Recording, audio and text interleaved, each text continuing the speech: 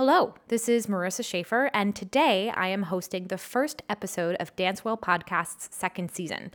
I've traveled to Midtown Manhattan to talk to Dr. Shaw Bronner at Alvin Ailey American Dance Theater. Dr. Shaw Bronner is a physical therapist, researcher, and former dancer. She is the director of the Adams Center, which is a research laboratory dedicated to the study of human movement and dance, examining human movement from many perspectives, including biomechanics, neuroscience, epidemiology, injury, and prevention and rehabilitation.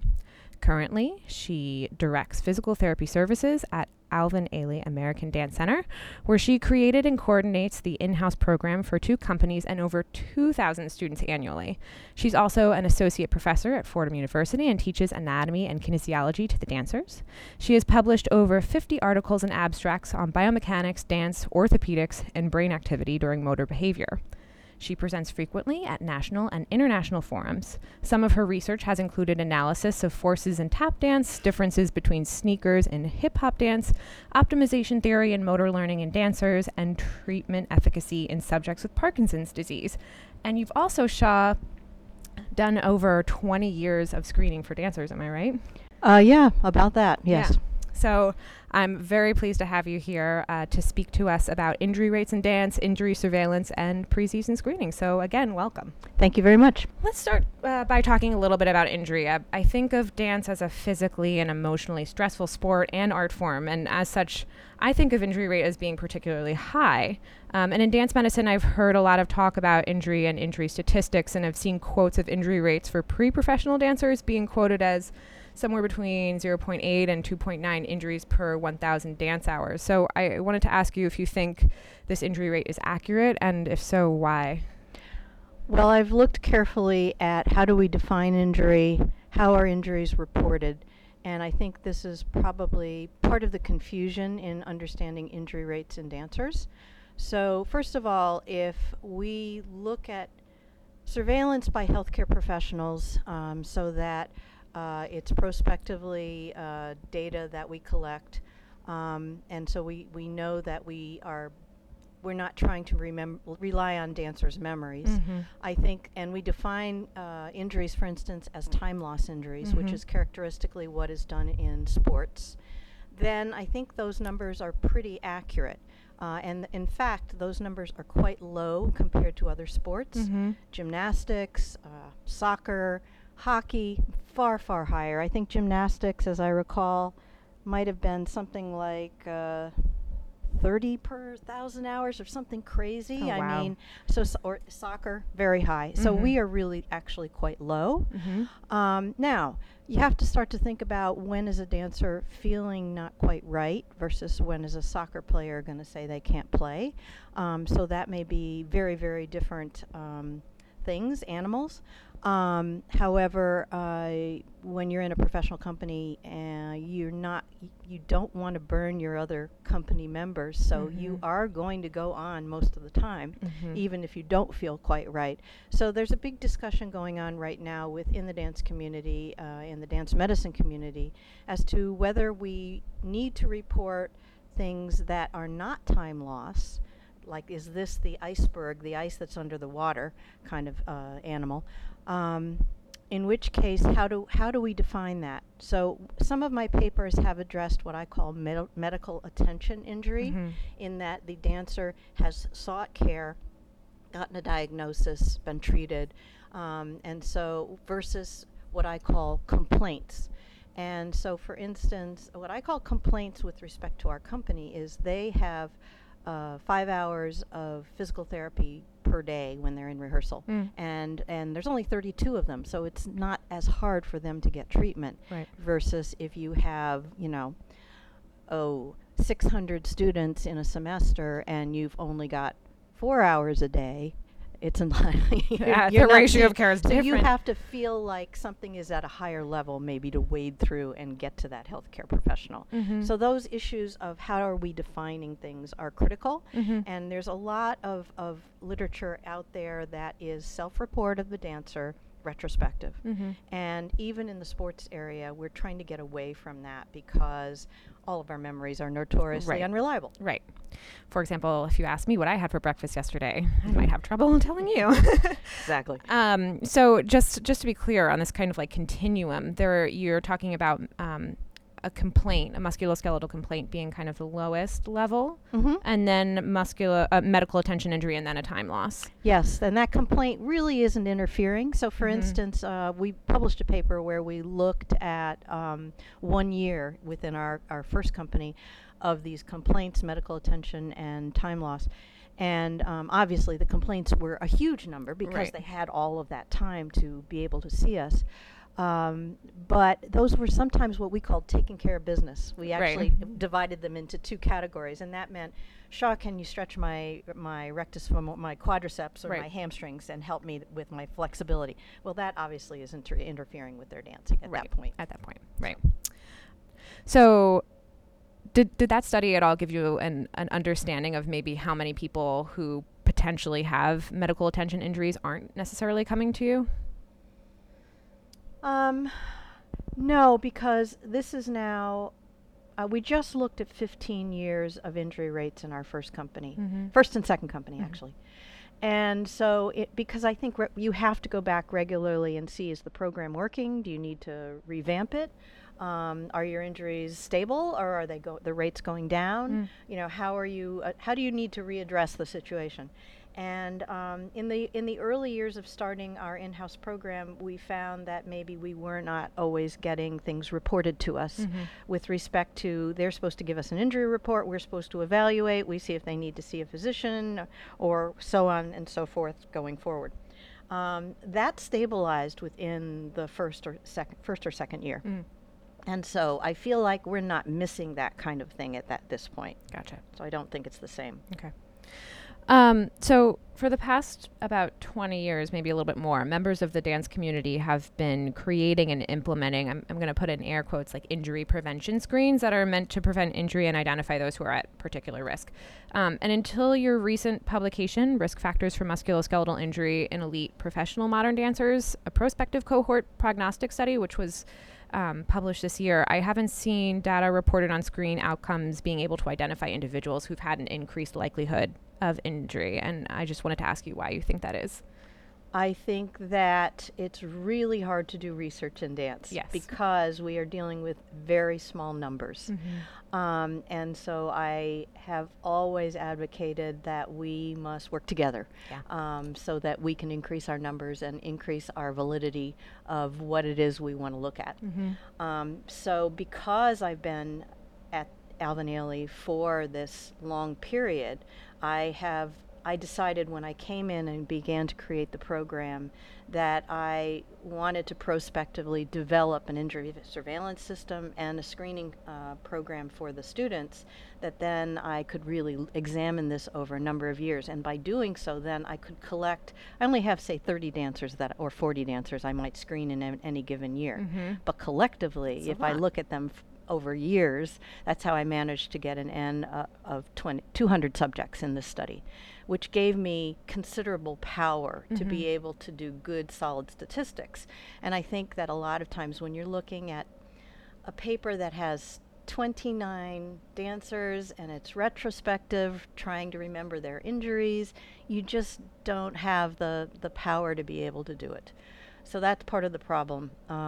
And again, I think we need to become like the NCAA in a way, because all the sports teams that participate in the NCAA are using a common database, are using, they're not necessarily using common screens, but they're pretty accepted screens. And so I think until we come to that agreement, we're not going to be able to get the kind of studies we really want and need. Right. And that's kind of what the Dance USA Task Force is trying to do too, right? That was one of their attempts, yes. Yes. And that's more for ballet than... No, the Dance USA was meant for professional dancers. Okay. And it's and I do believe that you have two very different situations. a pre-professional still is working out a lot of the kinks of technique. And by the time you have gotten into a professional level company, hopefully you've figured that out.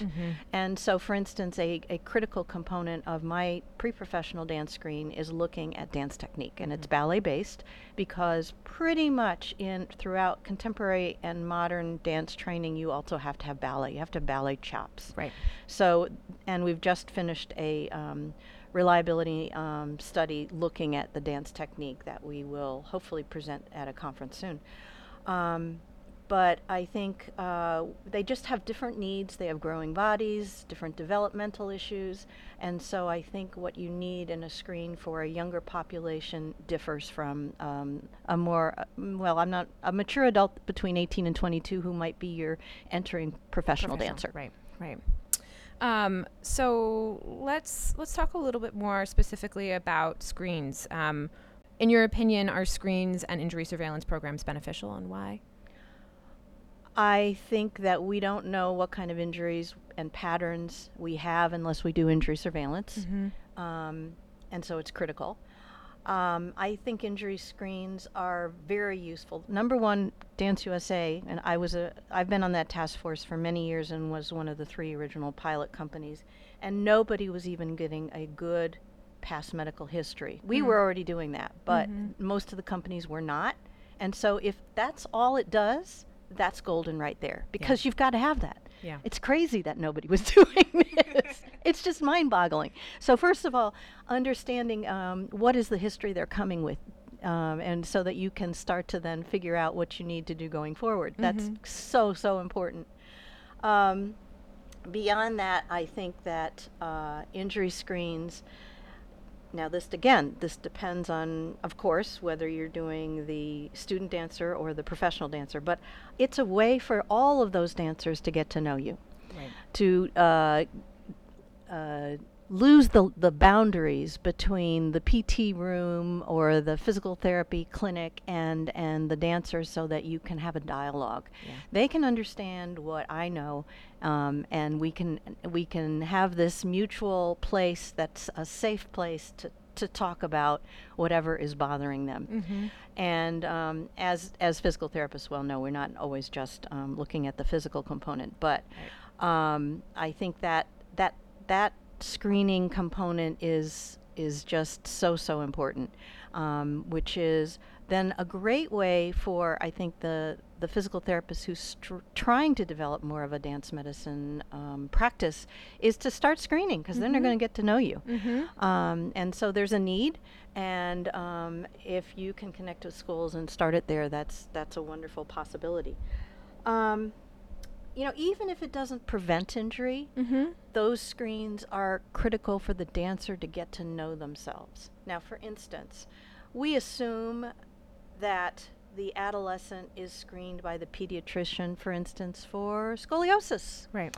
And many are not. Right. And used to be, I think, that some of the schools would do it, and it doesn't happen. And so we don't pick up severe scoliosis. We pick up very mild amounts, but for a dancer who is focusing on posture and alignment, to understand why their back doesn't feel symmetrical is really important for them to know themselves. We're not pretending we're going to cure scoliosis, but it's to understand that, oh, this is why this is. Or to understand that, oh, maybe they have a slight leg length discrepancy or whatever. To know their bodies is to give them important tools going forward. Absolutely. And I was going to get to this a little bit later, but I think this is a good point to kind of ask, like, you always do follow-up, right? Always. And so what does that look like for you? Screens don't make any sense without follow-up to me. They have to know what their results are. And so there are 2 ways that the follow-up can occur. You could meet one-on-one on the dancer. Well, first of all, a screen can occur in 2 ways. You could do one individual dancer and do a screen on them. Right. Now, mind you, let's define what a screen is. It's meant to find red flags. It's meant to do an overview but not look at every single thing. That's an evaluation. That's something altogether different. And when we pick up things in a screen, we may say, please go and do a follow-up for this particular issue that I want to check out further. Or you can do a follow-up or you can do a screen in a setting that has multiple stations with multiple helpers, and that way you can get through large groups potentially within a few hours or a day.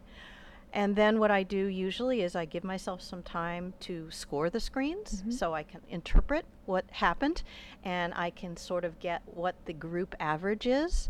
And then I have a workshop. Everybody gets a printout of their screen results, and the group starts to understand what was the average group so that they can start to see where do they fall into that group. We're not trying to pull anyone out and make them an example or anything else, but yes, there is competition. And sometimes if people didn't do so well, say, on the aerobic test, then maybe they're going to be inspired to go forward. And so I talk about my dance screen in the results of an injury prevention workshop. And within that, I also want to educate them further about how do they prevent injuries, irrespective of what we just did in the screen. But on the other hand, I want them to have some active learning experiences so that if they didn't do so well, say, in that aerobic test, I have them do a 10-minute HIIT program with me, and when they are heaving, they start to understand why I might be saying the things I'm saying. Right. So that experiential component, I think, is really critical for dancers because they're kinesthetic learners. Yeah. They're not going to benefit from just a PowerPoint. Right. They're also going to fall asleep. So if you want them to We need take to move. away important information, I think that let's have them figure out that stretch. Let's have them see what that strengthening exercise feels like. I think that can be very helpful for the message that you're trying to have come across. Absolutely. And then you're available here in the Ailey School so they can come ask questions. Oh, absolutely. And they are always encouraged to do follow-up further. So, for instance, they may still have questions. So then that's an appointment so that they can come and interact with me. Excellent. Speaking of your students, let's talk a little bit about the school. Can you talk to us about the preseason intrinsic risk screen you use with them?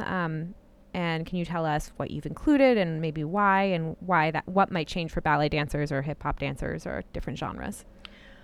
Right now, unfortunately, I only get to screen the incoming BFA students, Bachelor of Fine Arts. We have a joint program with Fordham University. And so that's where I get my 30 to 40 dancers as freshmen. However, I will know those dancers really, really well because I teach them anatomy kinesiology the first year, and then I also will be seeing them in our injury clinics for the next 4 years. And so that was the mainstay of that research. I wish I could screen them all. There's too many, but I'm still working on that idea. Anyway, so it'd be nice to have more in my screen, but as it is, I've had to curtail it down a little bit. The main things I have are really good, what I call demographics and past medical history, so we know a little bit about their dance history, their exercise cross-training history, and again, because we know that memory is not always great. We only really want to know their medical history of injury for the past year. That's the one I looked at in my research paper. I also, because I want to get a baseline, and that's the wonderful thing about a screen is you can get baseline data for going forward in prospective studies of injuries, for instance. I have them all fill out an EAT 26, which is about looking at for any eating disorders. And it's pretty reliable research behind that. I have them fill out the Dance Functional Outcome Scale, which is, I call it the DFOS, which we have now submitted the full paper looking at over 600 dancers. Good. Anyway, it is a questionnaire, an outcomes questionnaire that looks at dancers' ability to function in dance and in their activities of daily living. And so if we can get a healthy baseline score for them when they come in and they have a major problem, we can see what is going on. But if they come in and they're already in a very low score, we got to look more closely. So that's going to be a red flag right there. And then we also use the short form SF36, which is what we call a generic questionnaire, which has been used, which has been translated into hundreds of languages and looked across all kinds of populations, mostly adults, from athletes to geriatric, from healthy to rheumatoid arthritis. So we have, I can't even imagine, millions of subjects that have done this study so that we can start to know what's a healthy score. And it has a little bit of a psychological component, which I think is good, because I think we need to know whether there's any stressors that are going on in that manner in the dancer. So that's what everybody does before they start the screen. Then we come in and we look at baseline, what is their blood pressure, we look at height and weight. We do not do body fat. I don't want to emphasize this focus on looks. Dancers are too aware of that already, so I don't go there. We look at resting heart rate. We do an aerobic screen, which is called the accelerated step test, which basically is looking at your 1-minute heart rate recovery. And I have now looked at that in a lot of dancers, so I have some good data to say where they rank when they're looking at that heart rate recovery.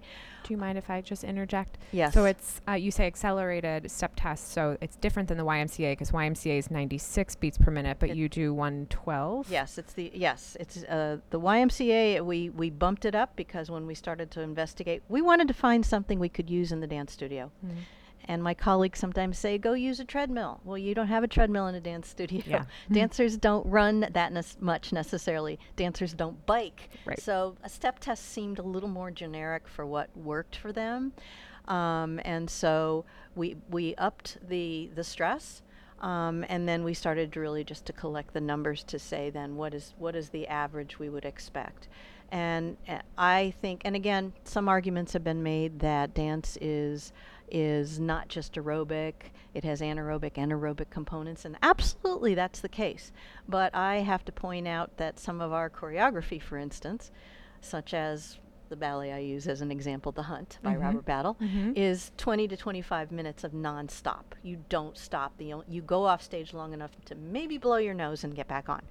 And so the first time a dancer runs through it, they're ready. They're heaving so hard, they're ready to, puke. And so if you don't have a strong cardiovascular underpinning, you're not going to make it through that. Right. And so I think that when I first met dancers, when I first started treating dancers, when I was a dancer, I didn't do cross training. Nobody knew what it was. I didn't do anything aerobic. Nobody knew you're supposed to do that.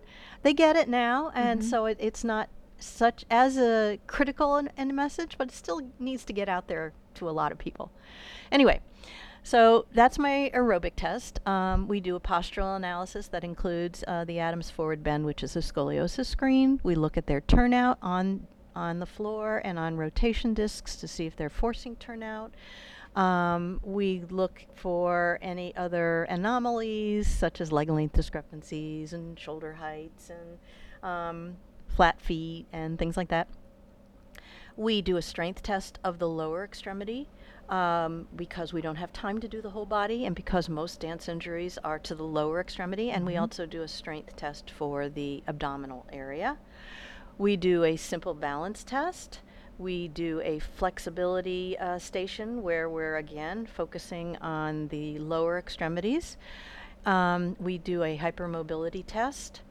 What else do we do? We do a dance technique station, which is ballet based, as I said earlier, because especially in the younger ones, a lot of when they come in for an evaluation in our injury clinic, a lot of the times if you can just tweak their alignment, you don't have to treat them. In which case, there's our important clue. What else is there? I think You got everything. I think I got it. Yeah. Yeah. And you're very efficient too. I'm efficient? Yeah, I Why? think so. In your screening, because you have multiple stations and multiple helpers, and you can get people in and out pretty quickly. Yeah, I try. Yeah. Sure, that comes from a lot of years of tweaking. Now, I'm going to tweak it again, though. Yeah. For instance, I found that I'm not happy with my strength station, and I have decided that I'm going with handheld dynamometry, and I need to do research to establish dance dancer norms for strength so Mhm. that we can know what's going on. Right. So then that we can bring that in to correlate it to see if there's anything with respect to prediction or other things. Right, because without that, what can you tell a dancer? Yeah. Yeah. So, want to be part of my new research study? Come on, listeners. So we've talked about the intrinsic risk screen, which is what you just went over, all the elements of the dancer and what they come to the table with. We've talked about your injury reporting, but you also mentioned in some of your work extrinsic risk assessment. Can you talk a little bit about that? Well, extrinsic risks are some of the things we can't necessarily control. What are you dancing on? If you're going to go and perform in a cathedral on marble, that is a huge risk. If your dance studio doesn't have sprung floors, that's another risk. You know, when I'll never forget, our company was performing in Central Park, and the temperature was 95. Oof.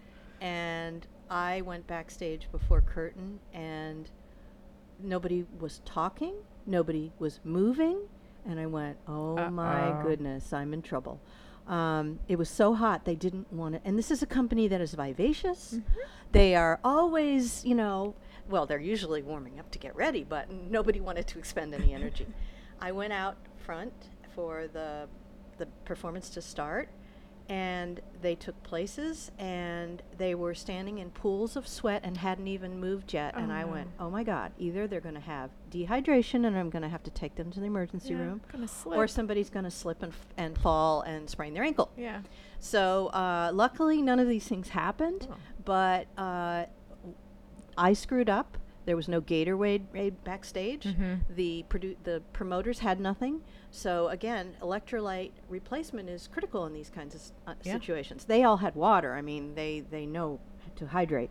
But in those kinds of cases, which are extreme, you've got to think a little bit outside of the box. And I'm my bad. I'll never do that again. So extrinsic may also be just the amount of time on task when you're in that rehearsal. How many, I remember at one of the BFA classes, we're in a new choreography that was basically nothing but jumping, and it was in one of the studios that had a harder floor because it's where our black box theater is, and they had to reinforce it for the chairs. And the choreographer would not let them wear sneakers. Oh no. I can't tell you how many shin splints I was seeing, but that was an extrinsic risk factor of the activity they were doing. So. Okay. So you have to weigh these two. So let's talk a little bit more about what is in your injury surveillance program. Well, I have two different things. I mean, it depends whether, again, I'm looking at the school or if I'm looking at the company. For the company, because we have a different setup of how many hours we're covering. For instance, in Alvin Ailey American Dance Theater, which I call Ailey 1, which is now 32 dancers, when they are on the road or in the theater, they often perform 6 days a week, and that may be 8 performances a week. And we are there for 5 hours of physical therapy time, and we often are covering the performance in case something happens.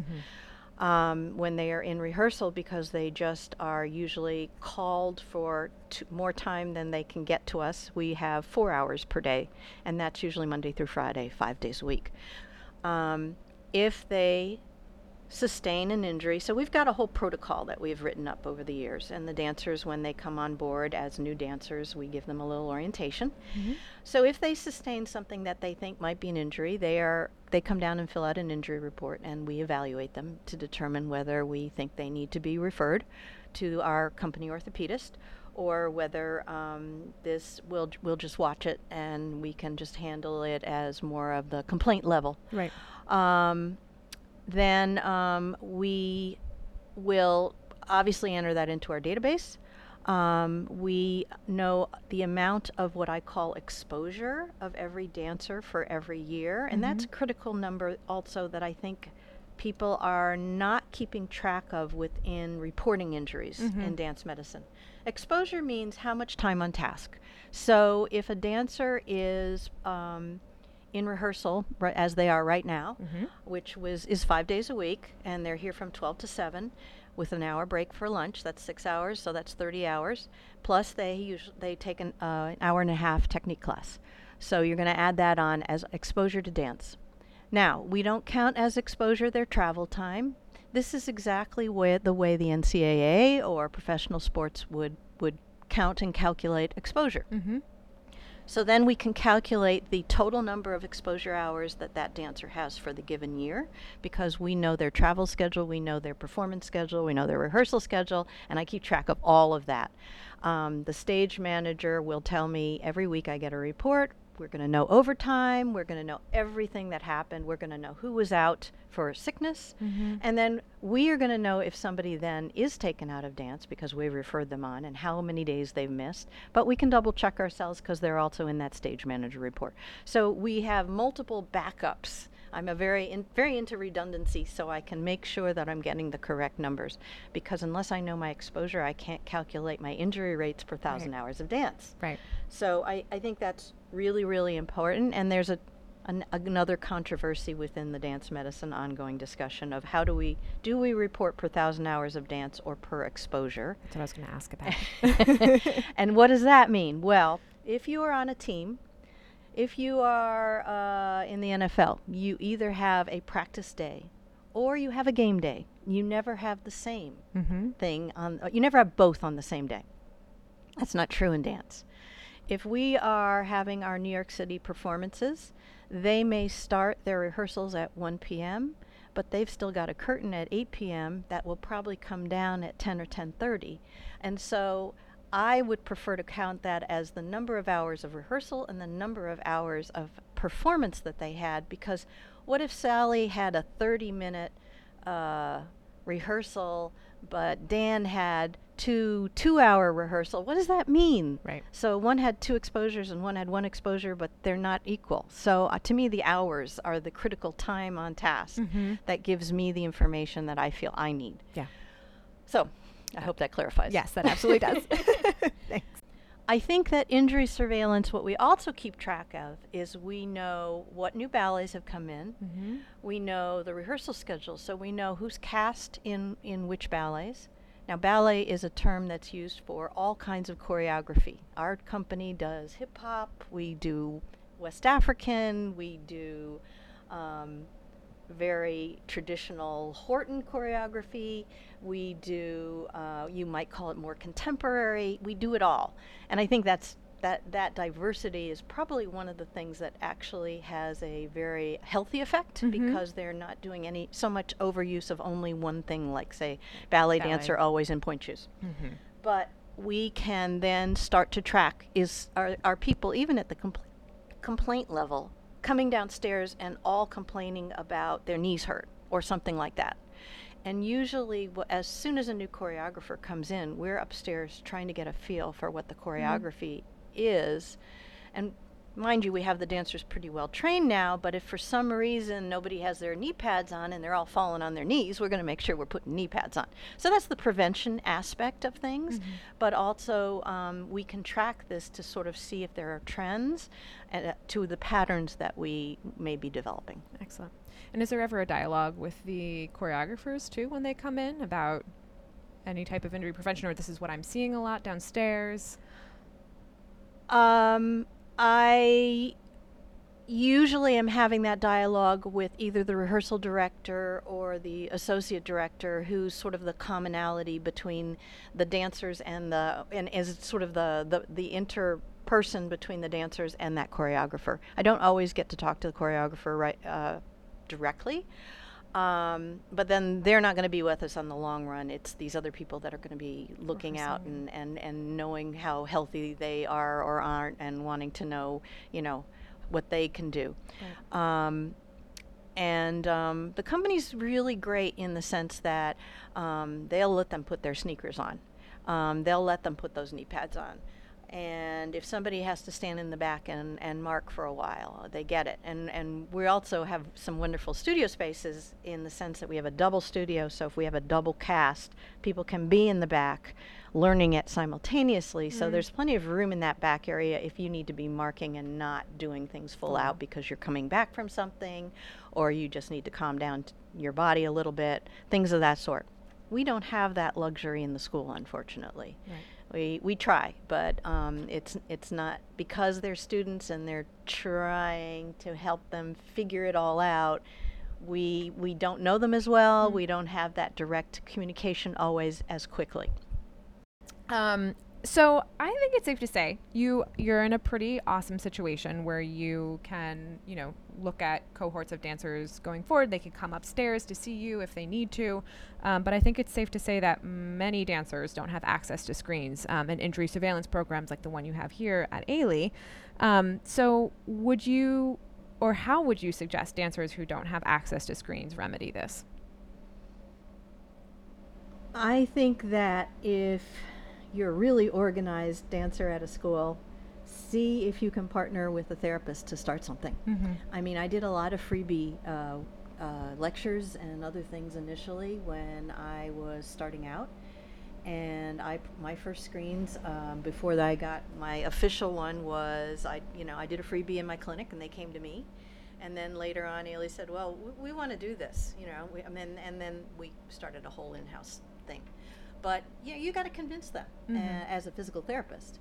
So I think that if a dancer can find somebody in their town who has an interest, they don't even necessarily, the physical therapist doesn't even necessarily have to be a dance medicine specialist if they are good at orthopedic physical therapists and willing to learn.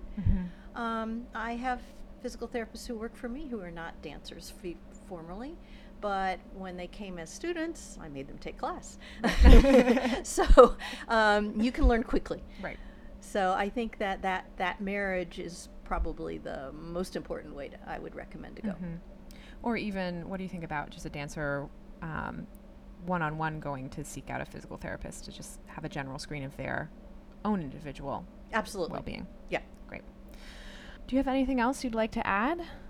Well, I have recently developed an online continuing ed series with MedBridge that is on my pre-season pre-professional dance screen, parts 1 and part 2, which were just in post-production. So hopefully if people are interested in learning how I do some of the screen, there's not every single test on there, but most of them.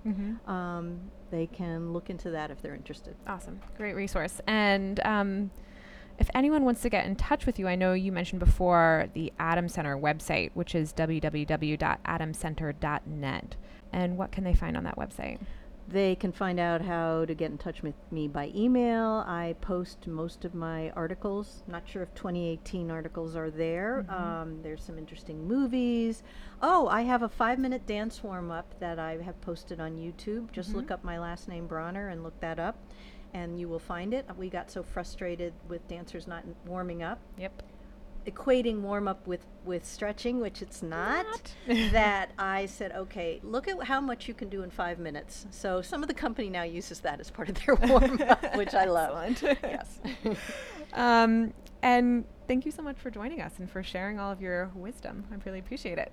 It was my pleasure. Yep. Take care. Bye-bye. Bye. On behalf of Ellie and myself, I, Marissa Schaefer, want to say thank you to all of our listeners for joining us on this episode of Dancewell Podcast.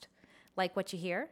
Go to iTunes, Stitcher, or SoundCloud and search Dancewell Podcast and subscribe.